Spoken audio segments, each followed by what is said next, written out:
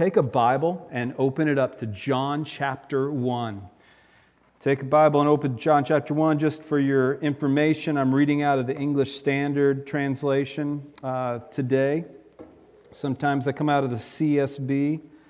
And today I'm going to actually reference a couple other translations for a reason I'll get to in just a moment.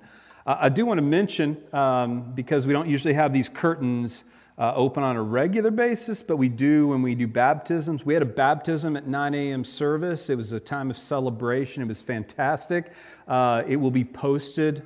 Hannah Ramirez's story will be posted later on this week on all the socials and on our family update, along with her actual baptism will be on that video for you to see, for those of you here at the 10:30 service who didn't get to see it, or those of you who are online with us and did not join us at our 9 a.m. stream. Also, Scott mentioned this, but I got to say something about it as well. Our music service last week was just outstanding. Our musicians, instrumentalists, vocalists, our lead worship leaders, all contributed.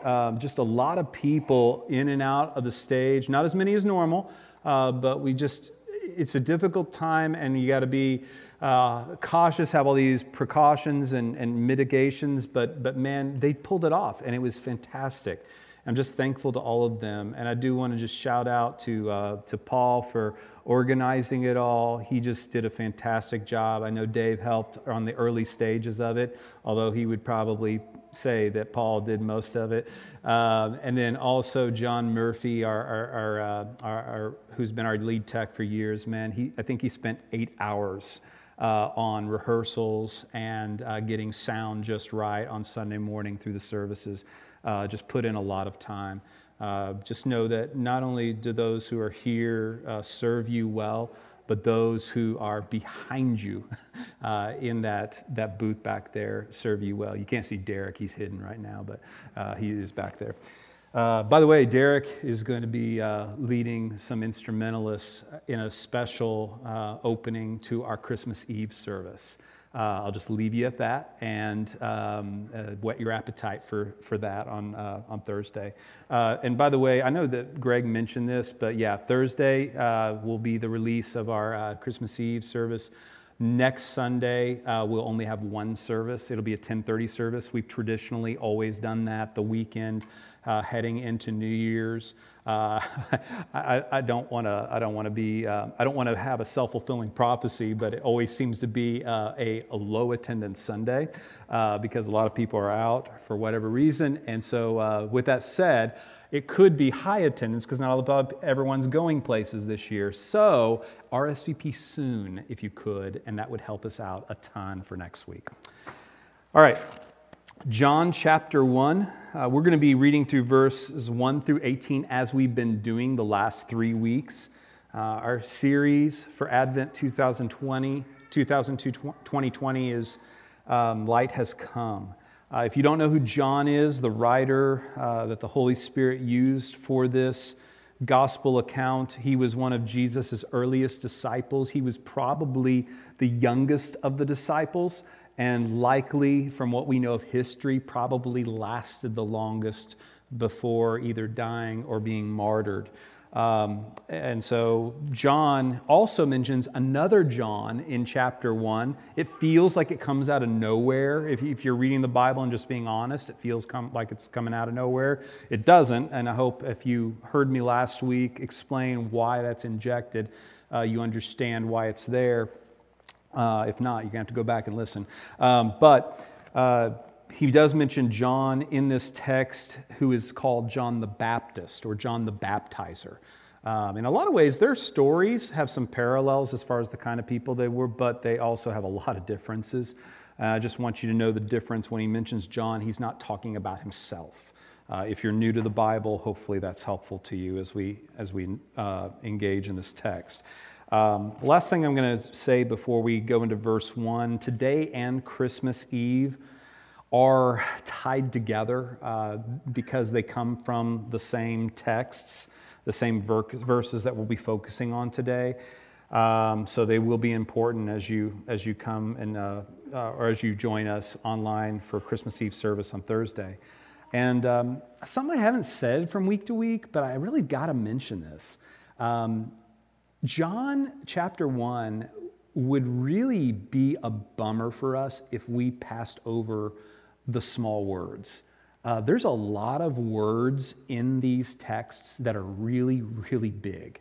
In fact, these are some of the thickest, richest texts, and they have more packed into these short statements than we would have time to cover in a single message. But what we do cover today, I pray, will both encourage and challenge you to truly pursue the light of the world.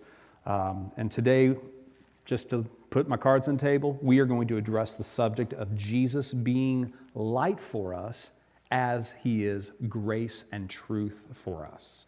So with that said, maybe you can kind of attune your eyes, your ears to when we get to that portion and kind of really pay attention. Starting in verse 1. In the beginning was the Word, and the Word was with God, and the Word was God. If you weren't with us in previous weeks, the Word is Jesus, in case that doesn't become apparent to you as we continue to read. It says, He was in the beginning with God. All things were made through him, and without him was not anything made that was made. In him was life, and the life was the light of men. The light shines in the darkness, and the darkness has not overcome it. There was a man sent from God. His name was John, and he came as a witness to bear witness about the light, that all might believe through him. He was not the light himself, but came to bear witness about the light. Now the true light, which gives light to everyone, he was coming into the world, and he was in the world, and the world was made through him, yet the world did not know him. He came to his own, and his own people did not receive him. But to all who did receive him, who believed in his name, he gave the right to become children of God, who were born not of blood, nor of the will of the flesh, nor of the will of man, but of God. And the Word became flesh. Oh, that is so huge. I mean, when we're talking about the incarnation, that is a big deal. The Word became flesh. This is just the wow moment. The Word became flesh, and he dwelt among us. And we have seen his glory, glory as of the only Son of the Father, full of grace and truth. And as a parenthetical statement, he says, John, go back to John, bore witness about him. And he cried out, this was he of whom I said, he who comes after me ranks before me, because he was, in fact, before me. Continuing, for from his fullness we have all received, and that's talking about Jesus, his fullness, we have all received grace upon grace. For the law, and if you don't know what he's talking about the law. He's talking about the Old Testament, the earlier portion of our Bible. Okay? The law was given through Moses. Grace and truth came through Jesus Christ. And no one has ever seen God, the only God who is at the Father's side. He has made him known. So, today, just like what we've been doing the last couple of weeks, didn't do it so much last week, but the 2 weeks before that, we will be addressing 3 basic questions as we approach this text. First, what does John mean when he refers to grace and truth? That's a pretty important question. What does he mean when he's referring to grace and truth? And he gives us some hints here. It's not as clear and overt, but it would have been to certain people reading the Bible, and we're going to try and get inside their mindset as we read it. So first, what does John mean when he refers to grace and truth? Second, in what ways does Jesus embody grace and truth as John describes it? In what way does he embody it? And finally, in what ways is Jesus, as the embodiment, as we anticipate, as the embodiment of grace and truth, how is Jesus a light for us that we consider and celebrate during this Advent season? Now, before I attack these questions, I do want to say one thing about some of the texts that we're going to be emphasizing, and I specifically want to zero you in on verse 14. Let's read it again. The Word became flesh and dwelt among us. We have seen his glory, glory as of the only Son from the Father, full of grace and truth. Now, there is nothing wrong with how the ESV translation has translated this. Nothing wrong. There's nothing wrong, in fact, with a lot of translations that translate it like that.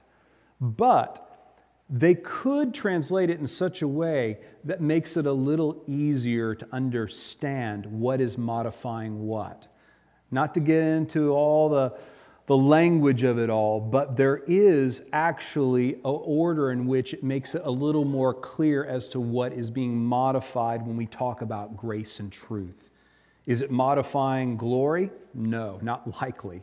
It's modifying word. It's modifying Jesus.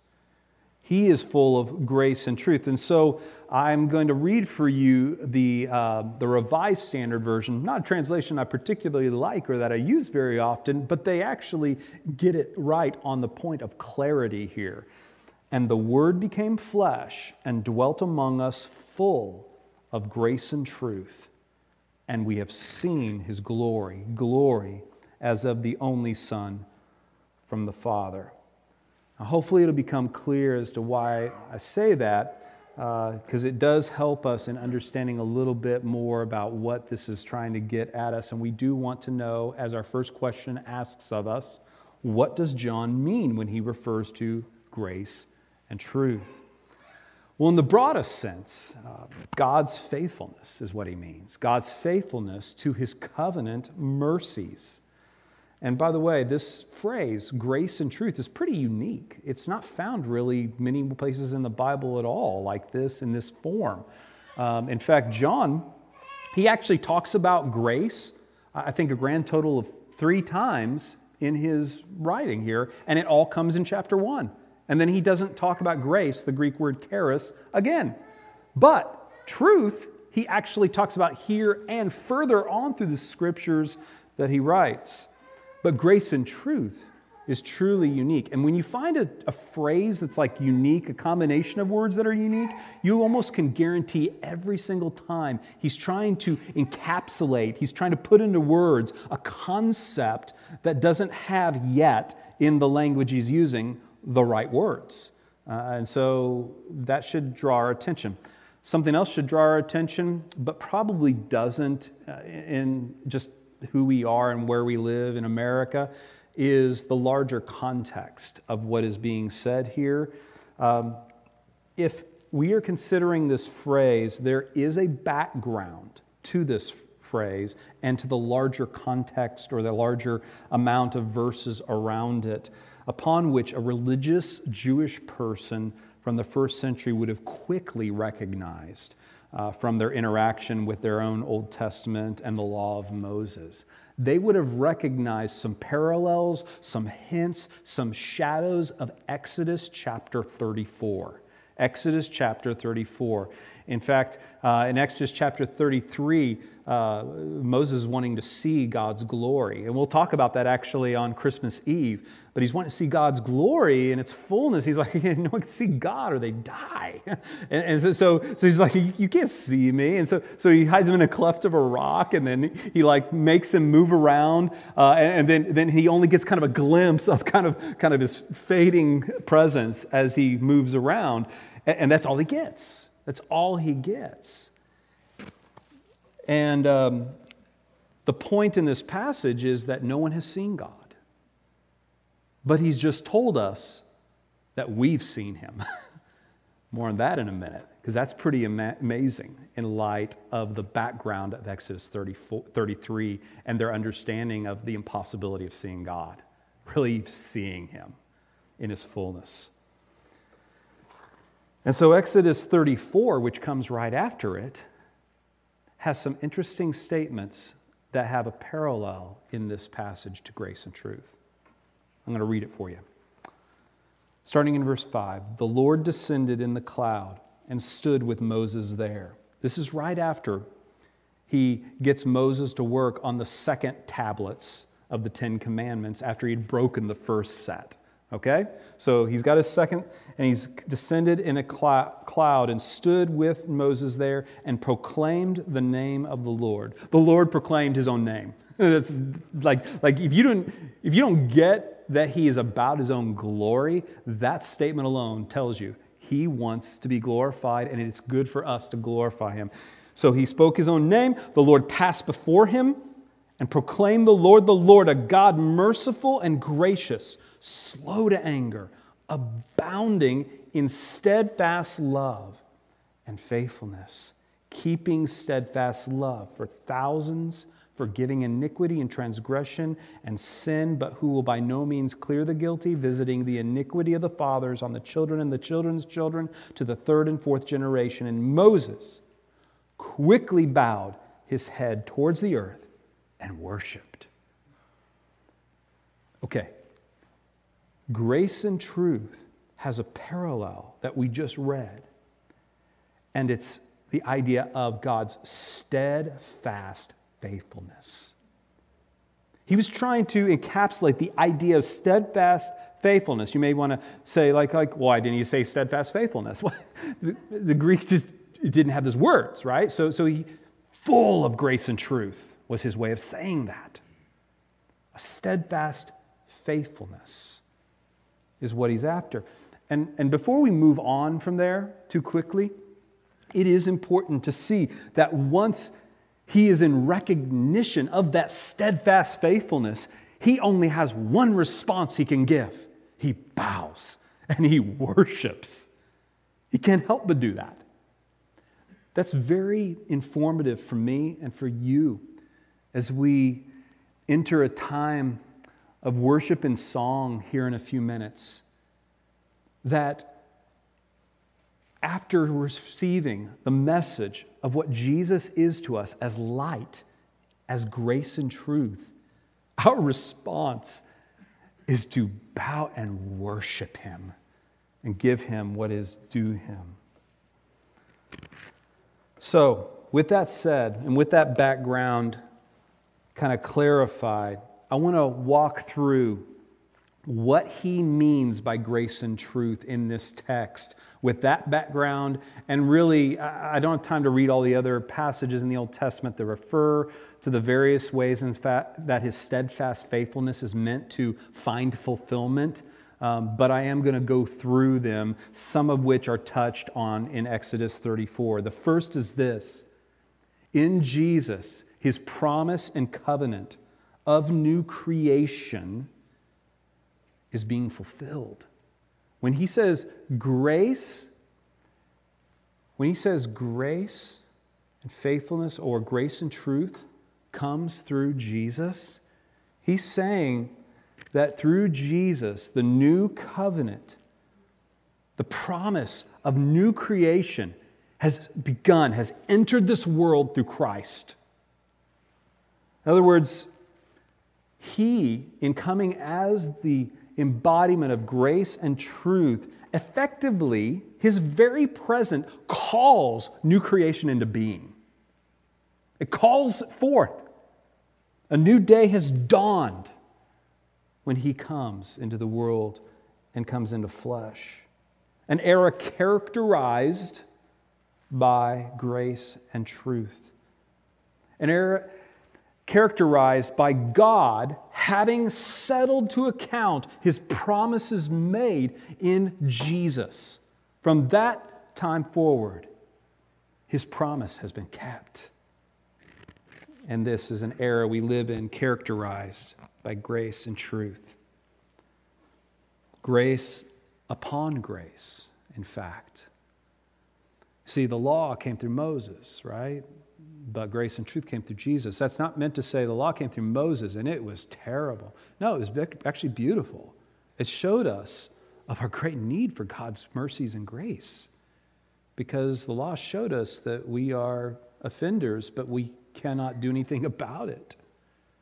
But he comes with grace and truth, saying the new day has dawned and that something is going to be done about it. Secondly, Jesus is the promise or covenant kept for personal redemption. My redemption, your redemption, our redemption, your neighbor's redemption, your kid's redemption, your parents' redemption. Jesus is the fulfillment of the promise. He is the grace upon prior grace. You see, grace to the people in Old Testament times was to go and to worship and to sit at the altar and to watch a sacrifice burned, knowing God was their Savior. But it was an act of faith because it was but a shadow.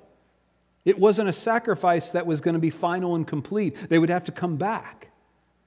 Jesus was another level of grace on top of that grace. A grace that was on top of little g grace, if you will. That does not need a grace in addition to it.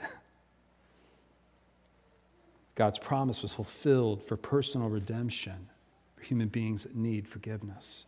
Finally, promise was kept. The covenant was kept in Jesus, that we would have not only forgiveness of sins through redemption, but we would also have new lives. We'd be different people. We would grow into different human beings, the kind of human beings that actually look like the image and likeness of God in a way that we weren't prior, or that we weren't living and walking in. It's the Ezekiel 36 new heart promise that was kept in Jesus. When we are told that He is full of grace and truth, it is being announced to us that the fullness of His grace and truth has come to bear, not just on the world in a new creation, not just in forgiving you and me of our sins, but in making us new. We're being given new hearts. It's nothing less than the announcement that He is the beginning of what would be completed at Pentecost, the fulfilling of the bringing of His presence with God's people all the time in the Holy Spirit. Beautiful. So, that's what He means when He talks about grace and truth. Okay? That's what He means. In what ways does Jesus then embody grace and truth as John describes it? Well, I've actually already gone over some of that a little, right? So I'm not going to tread some old ground, but I do want to just add a little to that. First of all, I just want to think about these three words in that phrase: full, grace, truth. Full, grace, and truth. Let's talk about grace. Jesus not only embodied in the ways we've already talked about, but He embodied grace in that grace at its very basis is that which brings great joy to people. It's a winsomeness. It's the idea of favor, usually unmerited. Kindness, when kindness is not under demand. Jesus embodied that ethic of kindness, of winsomeness. Oh, sure, He turned over tables in the temple. We know that. But even that was a kindness. He was trying to stop them from something that was not accomplishing what they thought it was accomplishing. He was very kind. In fact, just on a human level, when you talk to people about Jesus, or you talk to people about Christianity or church or whatever, sometimes they're iffy about church, they're iffy about Christianity, they're definitely iffy about Christians a lot of times. But it's amazing to me how many people don't have a problem with Jesus. Like, they think pretty highly of Him. In a sense, that's actually really, really good news for us. Because as we talked about last week, as a witness, we are not the point. Jesus is the point. And it's beautiful truth, but He embodies grace in that He was the preeminent kind human being. And He continued to be kind in going to the cross on our behalf. No depth of kindness has ever been showed except for the Son of God hung on a tree. Full of grace and truth. Truth. And this isn't truth as in He was the embodiment of more facts than non-facts. Okay, so we don't have to do a spiritual fact check. We don't have to call the New York Times or the fact checkers on Facebook.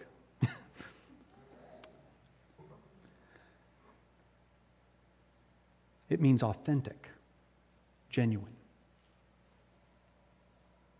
He was not a shadow. like the sacrifice was. He's the real thing. He's not a shadow of the act of God telling his servant to put his child on the altar. In this case, the Father did put his Son on the altar. He's not a shadow, he's not a copy. He is the genuine embodiment of grace and truth in a way that nothing else, shadow or otherwise, is. And finally, he embodies grace and truth in that he was full of grace and truth. He's full of it. That's just another way of saying he was filled with it. He was abounding with it. He was abundant or ample with it. In verse 17 it says the law was given. In verse 16 it says, for from his fullness we have all received grace upon grace. For the law was given through Moses, grace and truth came through Jesus Christ. His fullness was like heaping grace upon grace itself. In other words, the picture is not just full as in filled, full, overflowing, and never running out. And so, however he embodies grace and truth, the text wants you to understand he is an abundant and filled supply of it. Never ending.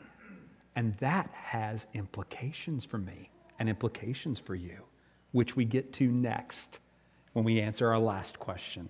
In what way or ways is Jesus, as the embodiment of grace and truth, a light for us that we consider and celebrate during this Advent season?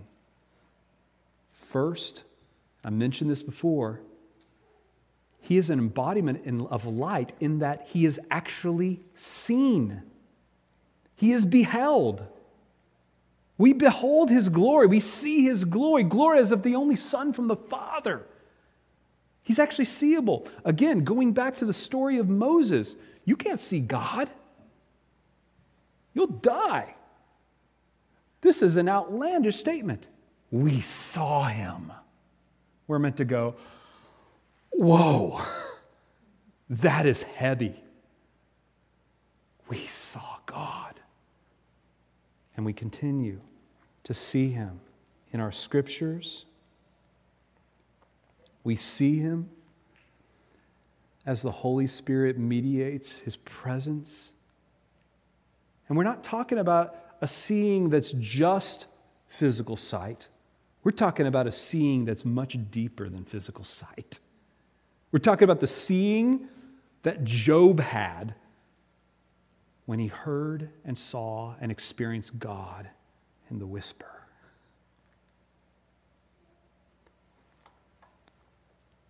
Second, he is light for us in the embodiment of grace and truth, in that it says that grace and truth came through him, came through Jesus. Again, this is me going back to just don't miss the small words, the connecting words. They don't mean nothing.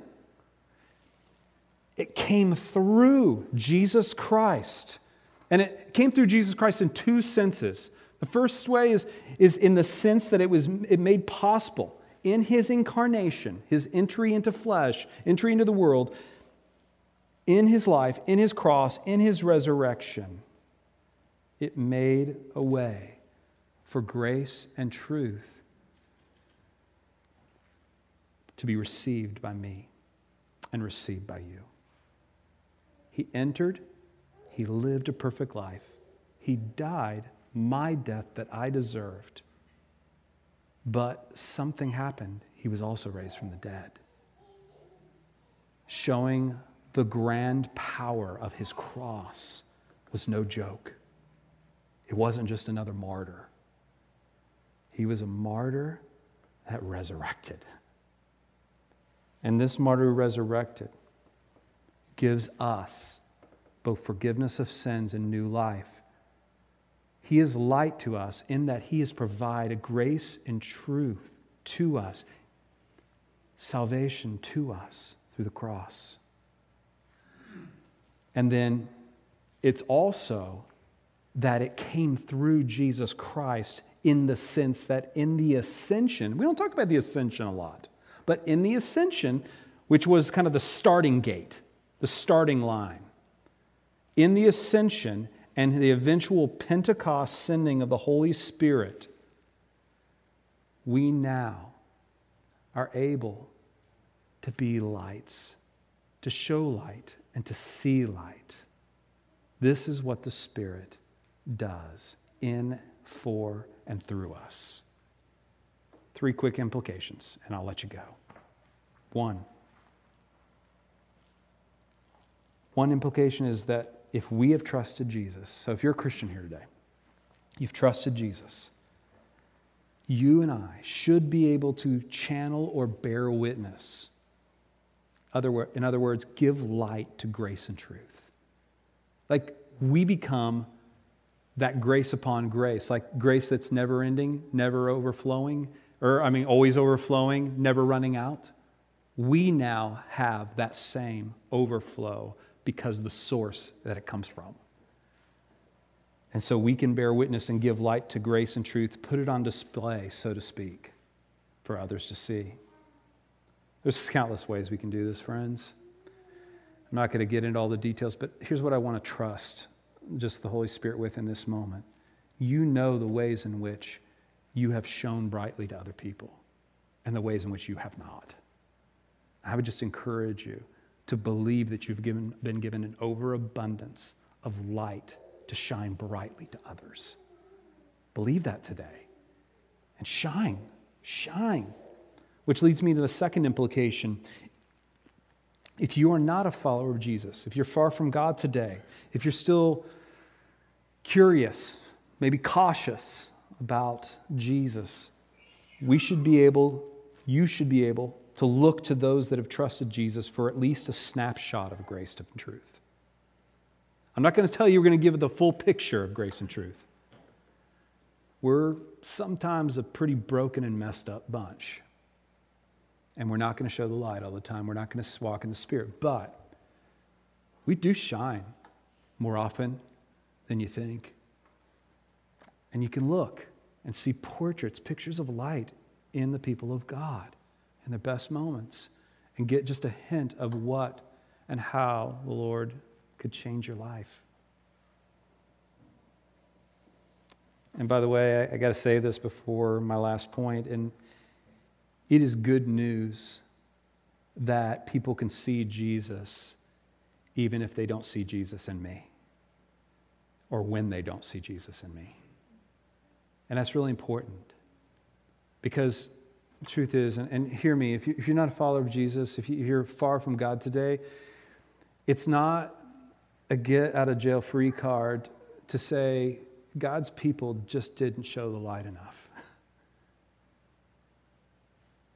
Because He has always directed us to direct people to Jesus, to Himself.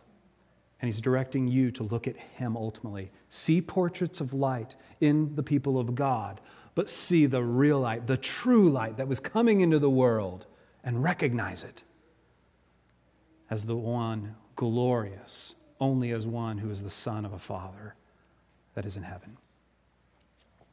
Last thing, you and I are invited to receive our own injection of the light continually. If you're far from God, if you're not a Christian, you're being invited to be injected with light during this Advent season for the first time in a way that will change you forever. Trust Him. Trust the gospel message that Jesus saves sinners like me, like you. But it's also a message for me as a Christian, and you as a Christian, if you're a follower of Jesus here today, is that you are given continual doses, injections for the stirring of grace and truth in and from you.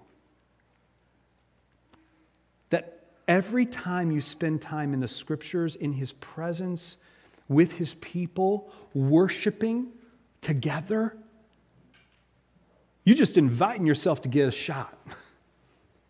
We live in a world where shots are a big deal all of a sudden. You're going to get one? Healthcare workers, you're going to get it? Sure. Some people are going bananas over this shot, and I don't want to minimize it. I'm glad, man. I'm glad for the inoculation to COVID-19.